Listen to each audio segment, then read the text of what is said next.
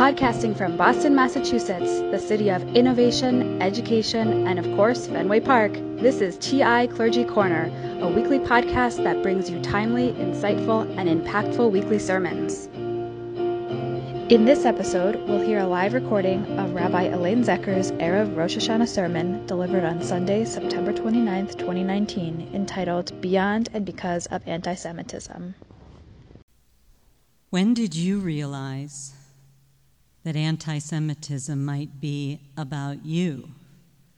Of course you remember. I do. It was around a board game, a Ouija board, a mysterious game where everyone sat in a darkened room and lightly touched something called a message indicator, probably the original idea for the computer mouse. In the silence of the room, the message indicator would move around to different letters to communicate to everyone sitting there. I was in my teens and at a friend's house. Everyone there was a born-again Christian, except for me. That was the usual scenario where I grew up. The girl at whose house we were playing had to ask her mother's permission to be part of the group to use Elaine Zecher's Ouija board. Her mom would watch. It feels like magic to use the Ouija board because fingers move so lightly on it, it seems impossible that anyone could dictate its movement. But as I soon discovered, it's actually very possible. There we were with the message indicator starting to move. First it spelled Y-O-U. Then A-R-E. And then T-H-E. And then it stopped, maybe for dramatic effect. And then it spelled the last word. D-E-V-I-L.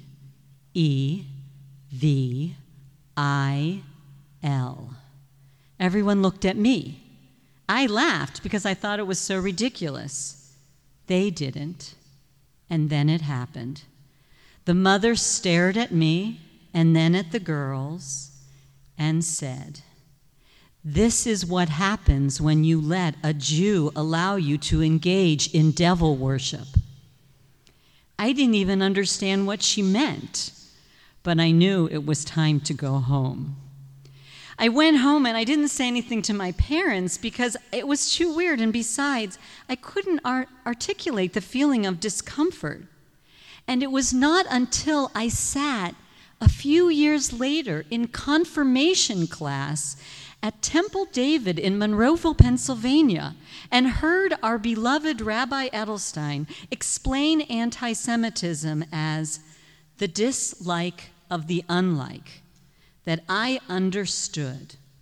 And then my entire childhood growing up as one of the few Jews in the town came into full view. Perhaps this deeply personal experience resonates with some of you, for we now know that many of us have experienced anti-Semitism firsthand.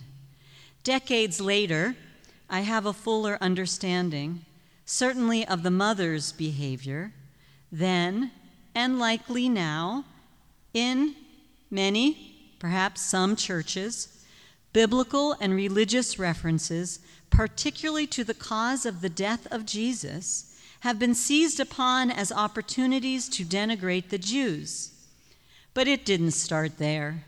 Pharaoh, the king of Moab, and Haman all othered us, likening our ancestors to swarms of insects with threatening power. And whether anti-Semitism found its basis in political, financial, or cultural arenas, a persistent theme continues to this day. In the eyes of anti-Semites, we and all those in the Jewish orbit are others, diluting and infesting society with our devil-infused ways, and therefore exist on the outside. We are not true and real citizens wherever we reside. Anti-Semitism and its cousins, Holocaust denial and delegitimization of Israel, have no rational explanation or justification. Anti-Semitism may be disguised in an academic voice, offered with regard to human rights, or presented as an explanation for some societal challenge, but each of these is easily unmasked to reveal its evil and hateful intent. Anti-Semites are dangerous bullies. They think they will look good if they make others look bad. And there's no sense in trying to engage with anti-Semites. It's like trying to reason with a toddler in the midst of a tantrum on the grocery store floor as to why he can't knock over the big display of macaroni boxes. Neither toddlers nor anti-Semites are capable of hearing rational thought or expectation of proper behavior. Nevertheless, we should not relax our vigilance toward anti-Semitism. We must call it out and demand that our leaders do the same. In word and deed, they and we must convey unequivocally that such behavior is unacceptable and will engender a swift and bold response. And even as we go forward, when we hope and pray that anti-Semitism diminishes and, God willing, maybe, perhaps, possibly even disappears, we cannot forget what the Holocaust has taught us. It remains a reminder in and of itself that certain behaviors, attitudes, and actions that initially may seem non-threatening can turn devastatingly quickly, very quickly. All the events and centuries leading up to World War II serve as a playbook for anti-Semitism. The false security following that era, that anti-Semitism could no longer gain the traction it once had, proved terribly incorrect. It only appeared to go underground and quietly await its moment. Incidents of anti-Semitic occurrences, and ADL provides us with very important data points to understand it, may rise more than they fall, but they have never, ever disappeared. So here we are again. We are all frighteningly aware that anti-Semitism has taken a larger stage, rising in Europe, embedded in the ideologies of particular political parties in England and elsewhere, including America, on the left and the right, though with different methodologies. On social media, a frighteningly efficient vehicle to spew and promulgate derogatory themes and conspiracy theories, and of course, use of Israel as perpetual villain. The impact of anti-Semitism affects each of us and causes psychic pain. And this is why we must continue to be ever vigilant, even if we have never experienced anti-Semitism ourselves. It's not going away as much as we may hope it would, and we can't ignore it. But we don't want to feed it or create the equivalent of the Greek mythological figure of the Hydra that keeps growing more heads the more it is attacked. Be not afraid. The prophet Jeremiah urged the Jews exiled in Babylonia. They were the ultimate other in the land of their conquerors. Fear like pain can come upon us in unpredictable ways. So let's work to deepen our understanding of the detrimental effect of hate, which can cause fear. Anti-Semites may live with the belief that it is okay to hate. We do not. We cannot become like them, rage-filled, with hate eating away like a hot coal burning our hands, not theirs. They certainly ignore the holiness code, which we will read on Yom Kippur, which clearly states, do not hate another in your heart, but love your neighbor as yourself. But we know these ideas have much to teach us. This is not about befriending or even forgiving anti-Semites. We have no obligation in that realm, but we must take care of our communities and ourselves. And that is why we must understand the vicious nature of hate to help us respond and to live our lives despite and because of it. So first, we condemn hate. The Talmud teaches that baseless hate is equal to idolatry, illicit relations, and murder combined. The rabbis understood how perilous irrational hate can be, whether hidden under the surface or explicitly expressed. They thought of hate as the root of all interpersonal transgressions because it leads people to behave in ways that promote violence and misrepresentation toward others. Pittsburgh, Poway, Charlottesville, and so many more places experienced hate manifest in anti-Semitism on display. Ultimately, people who act with baseless hate destroy themselves. Leviticus teaches, do not hate another in your heart. Once it is there, it eats away at dignity, compassion, and truth, leaving a vacuous inner core. Therefore, we cannot let hate destroy us as well.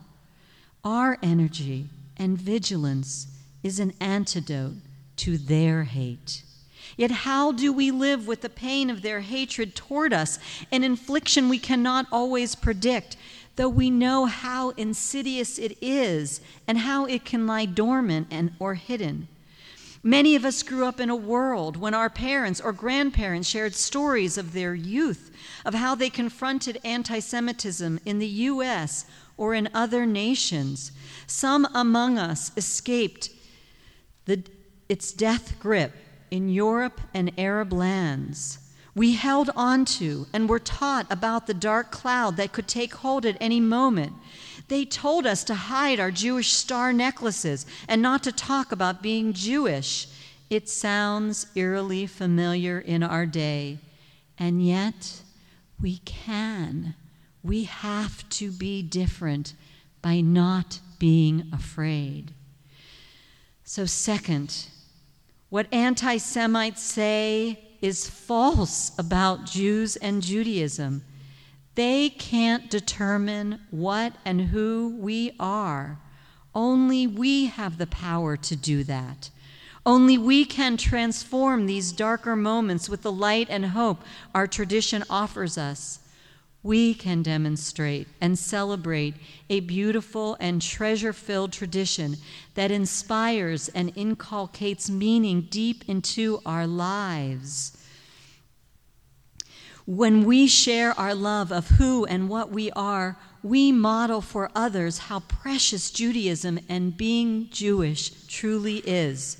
The way we celebrate and rejoice, bring to life the passion of the prophetic voice, allow our curiosity and love of learning to sustain us, and recognize the power of a people and community still thriving after many centuries, nurtures us all. Hatred will not define us, but love, courage, and perseverance, and taking care of one another certainly can. And third, we learned through the terrible sadness and horror this past year, especially as we gathered in this sanctuary after Pittsburgh, that our relationships with the greater community matter and protect us all. 1,800 people showed up in this building and more than 4,000 online. Our Christian and Muslim brothers and sisters, and from other religious traditions as well, held us up and surrounded us with their supportive tenderness. Their presence and their voices, both on the personal and communal level, make for a different and better world to inhabit together. When others are willing to stand by our side, nurtured by relationship, our place has a firm foundation, just as we have stood with them in their time of need. When those in our midst reject the notion that any of us is truly othered, then those who hate lose power. And finally, our commitment to combat anti-Semitism and baseless hate, cherish our Judaism, and foster relationships insists upon our own self-examination of how we support others beyond the Jewish community who are vulnerable. Are we doing the best we can to ensure that others aren't othered? As we look forward to the day when the topic of anti-Semitism sits in the history department, not in Judaic studies as if it is ours to solve, it leads us to examine our own sources of bias that we may unintentionally and unconsciously assert in our own lives on others. For when we examine that, it is a bridge between us and the world we aspire to live in. We do live in challenging times, and yet also in a world with great possibility to combat and overcome anti-Semitism. We can act together and stand strong. All of us in the Jewish orbit, supported and surrounded by friends and neighbors, can persevere and celebrate with pride and with courage the beautiful tradition, ancient and ever evolving, that is ours to hold, to live, and to cherish. Come back on Yom Kippur for part 2. Ken Yehi Ratzon, so may it be. Rabbi Zecher is grateful for the thorough analysis and methodology used by Professor Lipstadt in her most recent book, Anti-Semitism Here and Now, and in the lectures she offered at the Hartman Institute, where Rabbi Zecher was part of the Rabbinic Leadership Institute in the summer of 2019. Rabbi Zecher is also grateful to her parents, who created a vibrant Jewish home for their family, supported by active involvement and leadership in their synagogue.